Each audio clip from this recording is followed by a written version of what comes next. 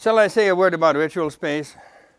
You know, ritual space is really found recently by Victor Turner, an anthropologist who was teaching at the University of South Carolina when he died a couple of years ago. And he found it when he was with the Ndembu tribe in Africa, where he was for a long time. The Africans have preserved ritual space. And the idea of ritual space is fairly simple. It's the idea that you enter ritual space over a threshold of some kind. The threshold is important.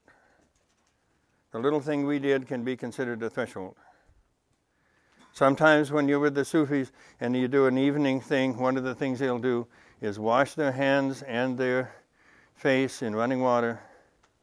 Then they'll come in and kiss both sides of the doorframe and enter. The threshold should be something that touches the soul. The soul has to know that something's going to go on. Otherwise, it'll say, just more of the old bullshit. Forget it. Then, in ritual space, there's heat.